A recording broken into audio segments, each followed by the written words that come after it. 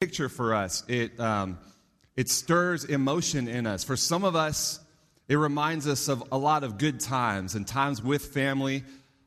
For some of us, it reminds us of things that aren't so good, challenges, difficulties, reality that was less than what God intended. And in our modern context, the picture of family that is there is mom, dad, and the kids. And some of us look at that and say, yeah, we kind of match that. And others look at that and say, man, that's not me. That's not my family. So for some reason, we feel less than. We're going to talk more about that next week. But the thing we need to remember this morning is we are all part of a family. It doesn't matter who you are. You come from a family. The fact that you exist means that in some way, at some point in time, you had a family. You have a family, whether it's good, whether it's bad. And while we acknowledge that reality is not always the way God intended, we can still seek God's ideal. And I'm going to be honest with you this morning. There's quite a bit over the next 3 weeks, and as we move into Faith at Home, that you're going to hear more about over the next few months even, that's geared towards marriages, and that's geared towards parents. But family extends well beyond that. And I want to help us broaden our definition of the term family. I want you to think for just a minute. Grandparents play a huge role in the spiritual lives of their grandchildren. That's family. And if you're an empty nester, just because your kids are out of the home doesn't mean you stopped being a parent. In fact, in some ways, it may have become even more challenging.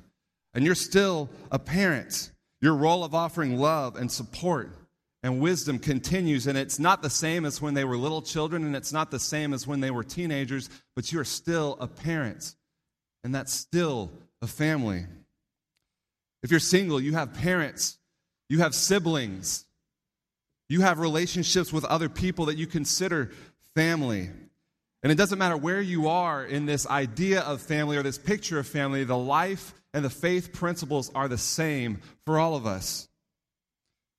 One of the things I've heard over the last few weeks and months is, Greenville Oaks is going to be a church just for families, only for families. And that's not true. I want to tell you that it doesn't matter who you are. You have a place here at Greenville Oaks. But at the same time, we have to realize and we have to be aware that 85% of our surrounding community lives in some sort of family structure. If we're serious about passing faith on to the next generation, if we're serious about reaching our community with the good news of Jesus Christ, then we must engage families in ways that we haven't done before. We must be better at doing that. No matter who we are or what our status or situation in life may be, this morning I want us to know that we are all living a story. Our lives individually tell a story. Our lives and our relationships and our families tell a story. Our lives and our relationships as a church, we are telling a story. We are living that story out. I want you to consider this quote for just a minute by Donald Miller. A story is based on what people think is important. So when we live a story, we are telling people around us what we think is important. The way you live your life, the story that your family is telling right now, the story that our church is telling through our lives and through our relationship is telling people what we think is important. When I think about my family, I'm grateful for my granny. My dad grew up in Salado, Texas. Some of you know where that is, right in the heart of central Texas. My dad grew up there when it was even smaller than it is now, and it's still small. And every Sunday morning, my granny would wake up and would get my dad and his 3 brothers and his sister ready for church and would take them to church. And my granddad would sleep in. Week after week, this happened. And my dad's the youngest, and his sister was, if I remember correctly, 12 or 13 years older than him. So this went on for years. And my dad remembers being a little boy and his mom, my granny, waking him up and getting the whole family ready and breakfast and everything and then walking them to church in this small town. And every Sunday morning they would do this. And one Sunday morning, they're going through their routine, and my granny has them all up and ready to go, and they're dressed, and they're finishing up breakfast, and they're about to leave for church. And my granddad walks in, and he's dressed. And everything just stops. And they look at him, and I think one of his brothers, one of my uncles, looks at him and says, "Where are you going?" He just kind of looks for a second, and he looks at my granny, and he says, "Well, I figured if it's important for you to take the family to church, well, I might as well go with you." And that morning, my granddad walked with his family to church for the first time. Many years into marriage, many years into having children. And he kept going back, and he kept going back. And he became a deacon in that church. Until the day he died, he lived a faithful life. That's part of my family's story. See, my granny was living a good story, even in a difficult circumstance. I mean, my granddad wasn't a bad guy, but she would be considered spiritually single, as I've heard people say from time to time. And I can't help but think that my granddad saw the story that my granny was living, and at some point, probably not immediately, he probably thought about this long before he made that morning walk to church with his family. But at some point, he started seeing the story that my granny and his children were living, and he started thinking about it. And he decided, you know what? That's the story I want too. I don't want this story of being by myself. I want the story that the rest of my family has, the story of Jesus. Think about Deuteronomy 6. It's a passage that many of us have heard before, and it shaped the story for many Israelites.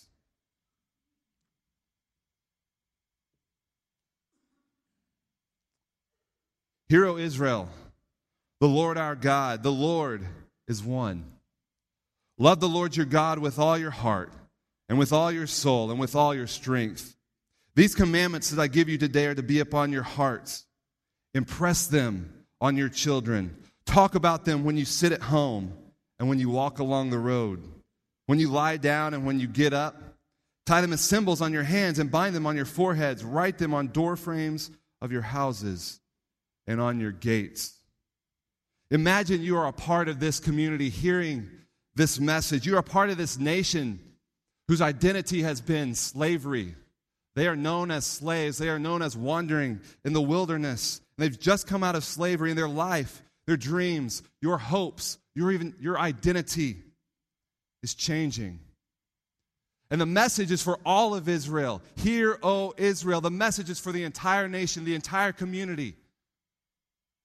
It's shaping identity. It's giving this nation a story. It's for the nation as a whole, but also for each tribe, for each family, for each individual. The story of a God who loves them and wants relationship with them. And they're to talk about it. They're to model it. They're to teach it. They're to live it at home, when they're traveling, in all of life, when they're gathered for worship and when they're separate. They're to be intentional. They're to do things on purpose to pass this faith on to the next generation. They're to be proactive.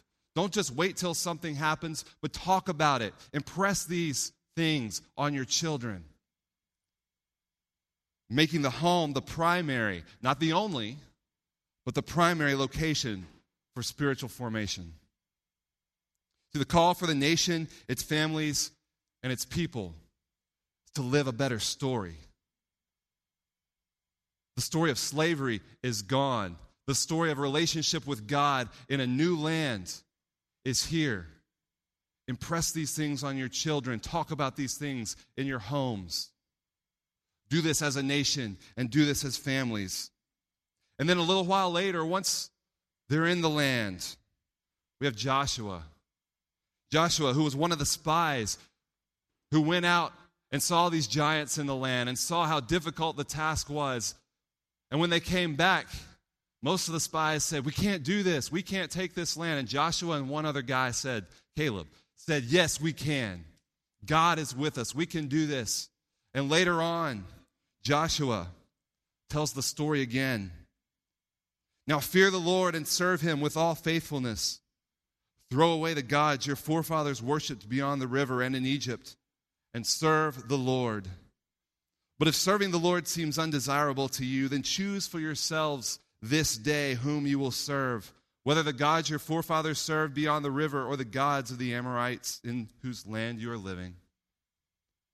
But as for me and my household, we will serve the Lord. See, Joshua takes a stand. He sets an intentional course for his family. And he's trying to do the same thing for the nation, for all the people, but he realizes that they have to make the choice for themselves.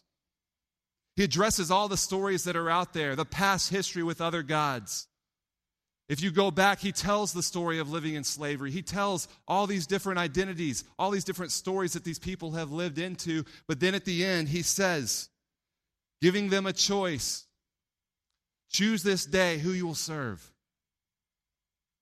But he makes his choice clear, emphatically stating the direction for his family. As for me and my house, we will serve the Lord. And Joshua is choosing a better story. And then I hear the words of Jesus in John chapter 10, verse 10. The thief comes to steal and kill and destroy. But I, Jesus, have come so that you may have life and have it to the full. The thief is here. He is there to steal, and he is there to kill, and he is there to destroy. And we see that story lived out, and it's wreaking havoc in marriages, in families, and in homes. Jesus wants to give us life to the full. A quote from Kurt Bruner, who's a minister and an author, illustrates this very well. It says, God intended the home to be a place of intimacy and joy rather than isolation and pain. A little bit of heaven rather than a foretaste of hell. Two different stories. The thief is there to steal our joy, wanting us to live a story of comparison to everyone else around us, wanting us to live a story of perfectionism. Our children have to look perfect all the time and be perfect all the time. We have to present something that's perfect all the time, and that steals the joy from our lives. He's there trying to destroy us, or he's there trying to kill our livelihood through the busyness of life that we buy into. Think about your day yesterday. What did you do? I know I had a busy day yesterday. We were at the soccer field. We were taking our oldest daughter to a birthday party. We had errands to run and things to do. Too much of that kills our livelihood as individuals and as a family. And he's there trying to destroy us and destroy the good things that are supposed to be happening in our homes. He's there distracting us, creating isolation, miscommunication. And we spend a lot of time in the other story of thinking what God wants from us, that God wants our prayers, that God wants us to do Bible study in the home, that God wants us to go to church, and that God wants us to live this way and do this. And yeah, there are things that God desires from us. We say it all the time. I know I should do that. We feel a sense of obligation. But how much time do you spend thinking about what God wants for you? And the good things that God has for you, for our lives, for our marriages, for our kids, for our grandkids, for our church, for our community, the good things that God has for us. He wants us to experience life to the full. He wants us to enjoy meaningful relationships with family and with friends. He wants us to experience His love through the love of others. He wants us to live peacefully, knowing that He will provide for us. He wants us to live lives of hope and of newness, of purpose and of power. That's the story that Jesus gives us, and that's the story that we're called to live in. And then we move a little further into the New Testament, and we hear the words from Paul in Ephesians 5 and 6. And we're not going to read all of this, but Paul calls us in these chapters to lives of mutual submission, to lives of respect and love toward one another. Marriages that model the relationship between Christ and the church so that others see and experience Christ in us and that others may be transformed to be more like Jesus. In every wedding I do, I have a line that I use. And it usually comes out of Romans 12, the passage that talks about transformation and being like Jesus. And my prayer and my words in every wedding that I use for every couple that I do premarital counseling with, every couple that I have the blessing to share that special day with them and prepare them and send them off into this life of marriage, my prayer is that their lives and their marriage will be so strong and so Christ-like that other people will come to know Jesus through them.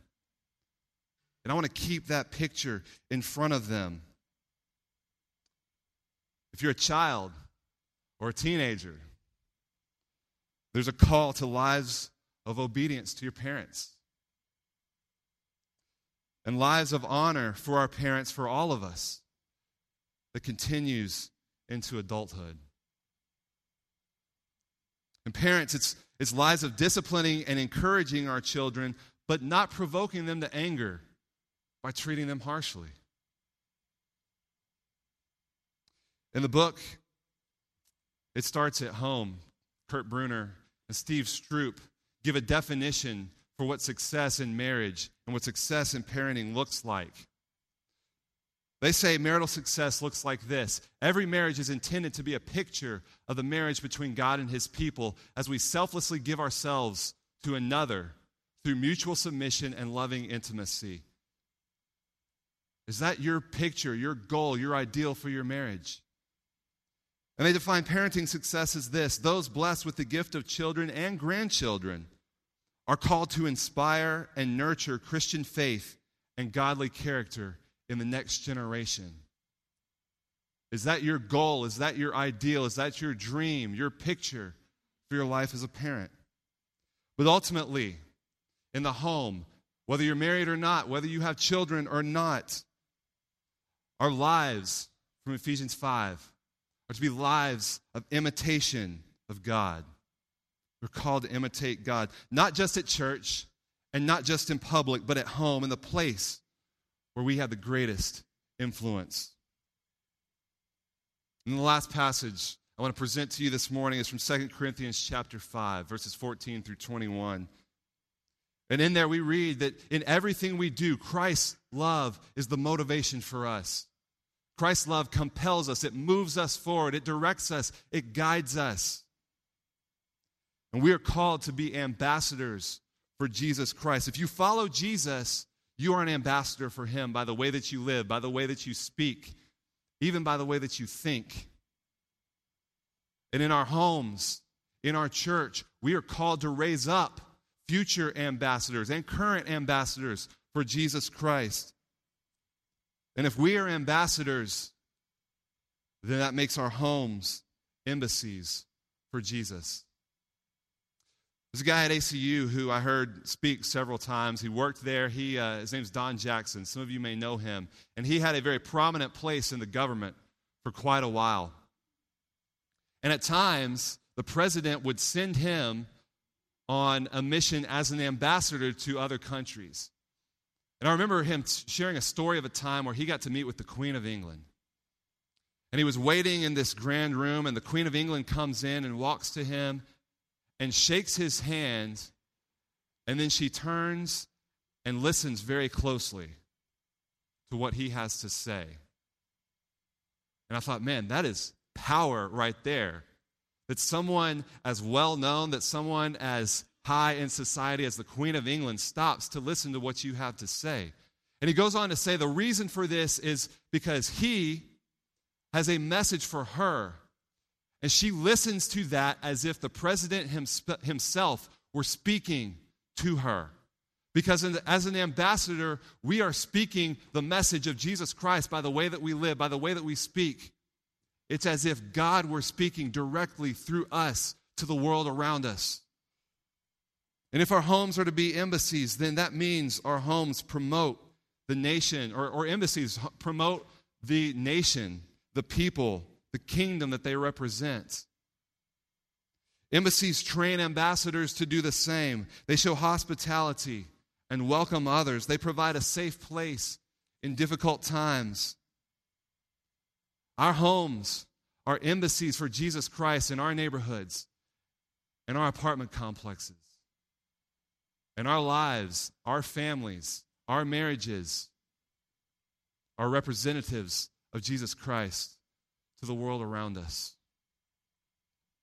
One way that our family does this, and we are not perfect at this at all, and I'm going to share over the next couple of weeks, I'm going to share some stories with you, some things we've done well, I think, and some things that we, and especially me, didn't do well at all.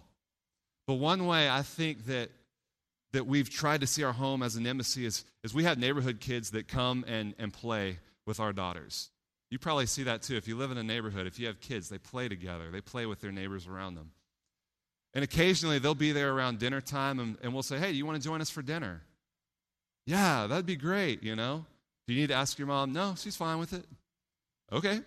So we just set an extra place at the table. And one of the things that's very important to us as a family is that we sit down and eat a meal together as a family. And it doesn't happen every night, but it happens most nights. And we are very intentional about that. Even Wednesday night, I was up here working till 6:15. I had to be back at 7. I went home. I went home for 20 minutes just to sit down at the table with my family. Can't do that all the time, but most of the time we try to do that. When we have guests in our home, we want them to be a part of our family. So they sit around the table with us and we pray. We thank God for what He's given us in this food and for each other. And then after we pray, we go around the table and we just say, what was your best thing of the day? Now we're getting to an age where we're going to have to adjust that a little bit because Madeline just says, the whole day. Okay. But we go around the table and we ask our guests, hey, what was the best part of your day? And we listen to them and we talk with them too, just like they're a part of our family. It's not big, but it's a way that we can be ambassadors for Christ in our own embassy for Jesus Christ, in our home. So the question this morning is, what story are you living? The quote from Donald Miller earlier, he tells a story in that book of a man who was struggling in his marriage, was struggling with his 13-year-old daughter. And the more the struggles took place, the more disengaged he felt. And the more tempted he was to just come home and kind of ignore things and say the passing hi and turn on the TV. And that was pretty much the daily routine. He wasn't real sure what to do with his 13-year-old daughter, and she was dating a guy now that he did not like at all. And he was pretty sure that she was making some choices that were detrimental to her physically, emotionally, and especially spiritually. But also, his connection with his wife at the time wasn't very good, and he had no idea the direction his family was going. And he started thinking about this idea of story one day, and he started thinking, yeah, my daughter's not getting anything at home. So of course she's going out looking for something better. So he comes home one day and he calls the family in. He says, hey, I got to tell you something. And he calls his wife in. He calls his daughter in. He says, I did something today.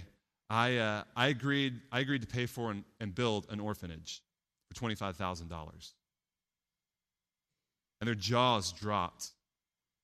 And his wife looked at him and didn't speak to him for a day or two. And his daughter just thought he was crazy.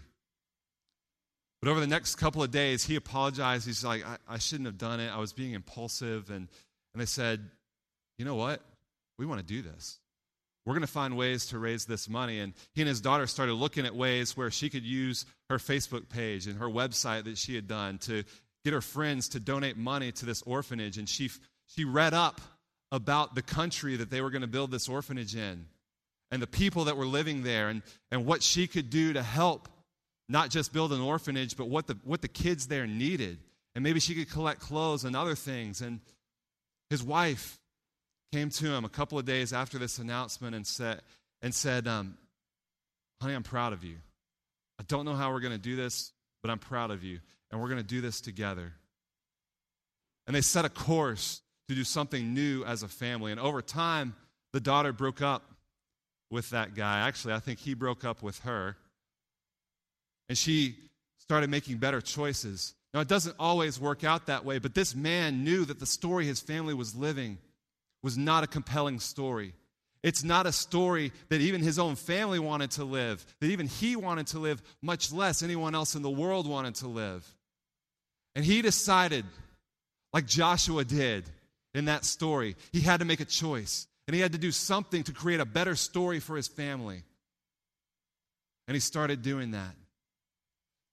You don't have to go out and decide to build an orphanage. You don't have to go out and spend $25,000. In fact, for some of us, that would be the wrong thing to do. But is there something you can do today, this week, that can begin leading your family into a new story and living out a better story than we're already living? Because, I'm going to come back to the quote again, a story is based on what people think is important. So when we live a story, we are telling people around us what we think is important. What is the world learning about Jesus Christ through you?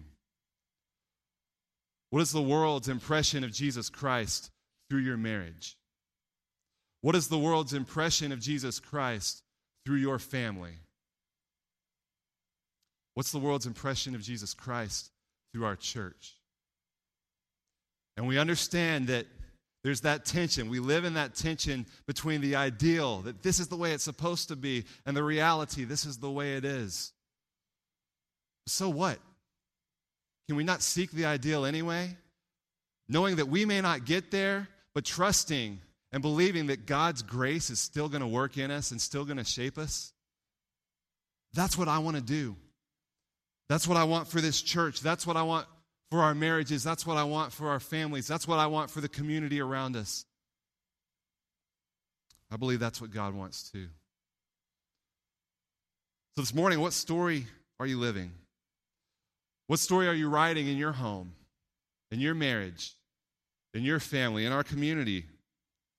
Jesus gives us a greater story, and our challenge is to live into that.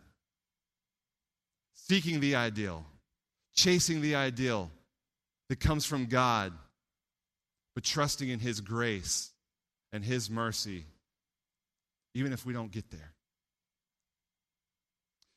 I want to give you one way you can begin this conversation also. Two things I'm going to challenge you with. One, what's one thing you can do this week, individually, in your marriage, as a family?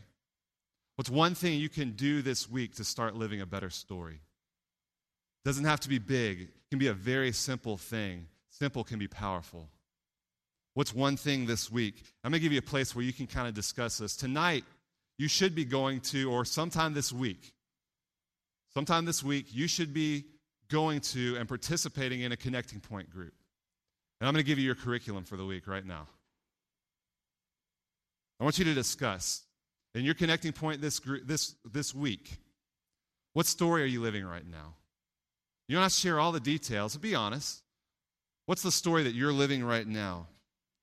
What story are you writing for your family?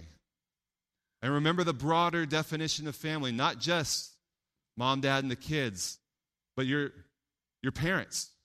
What story are you writing for your parents? What story are you writing for your brothers and sisters? What story are you writing for your neighbors? But for your family, what story are you writing? And then, again, what is one thing that you can share this together? What is one thing you can do at home in your personal life this week to begin living a better story? Let's pray together. Let's ask God to bless us as we move into His story that He gives us for ourselves, for our church, but especially for what happens outside of here, in our homes, in our daily lives. Let's pray. Father, we see the reality in this world, and we're tempted to just say, that's the way it's going to be. It is what it is. But Father, you give us an ideal and a picture for our lives, for our families, for our homes, that's much greater, that's much bigger, that's much more powerful, that's much more purposeful, that's more intentional. that's more lasting. And I pray this week that we will begin, that we'll just take a step to start living into that. That we won't fear the ideal, that we won't fear failure, but that we will seek and chase after the ideal, knowing that your grace is enough, it is sufficient for us and our families. Father, I pray over the next couple of weeks that you would challenge us to live out faith and how we can live out our faith, not just at church and not just at public, but at home and in the places that are the most intimate. I pray that all of us this week will experience that intimacy and that joy in our home lives and our lives away from here, and that taste of heaven that you intended, even if it's just for a moment, and that will be enough to drive us and move us to continue taking more steps. And Father, remind us that we can.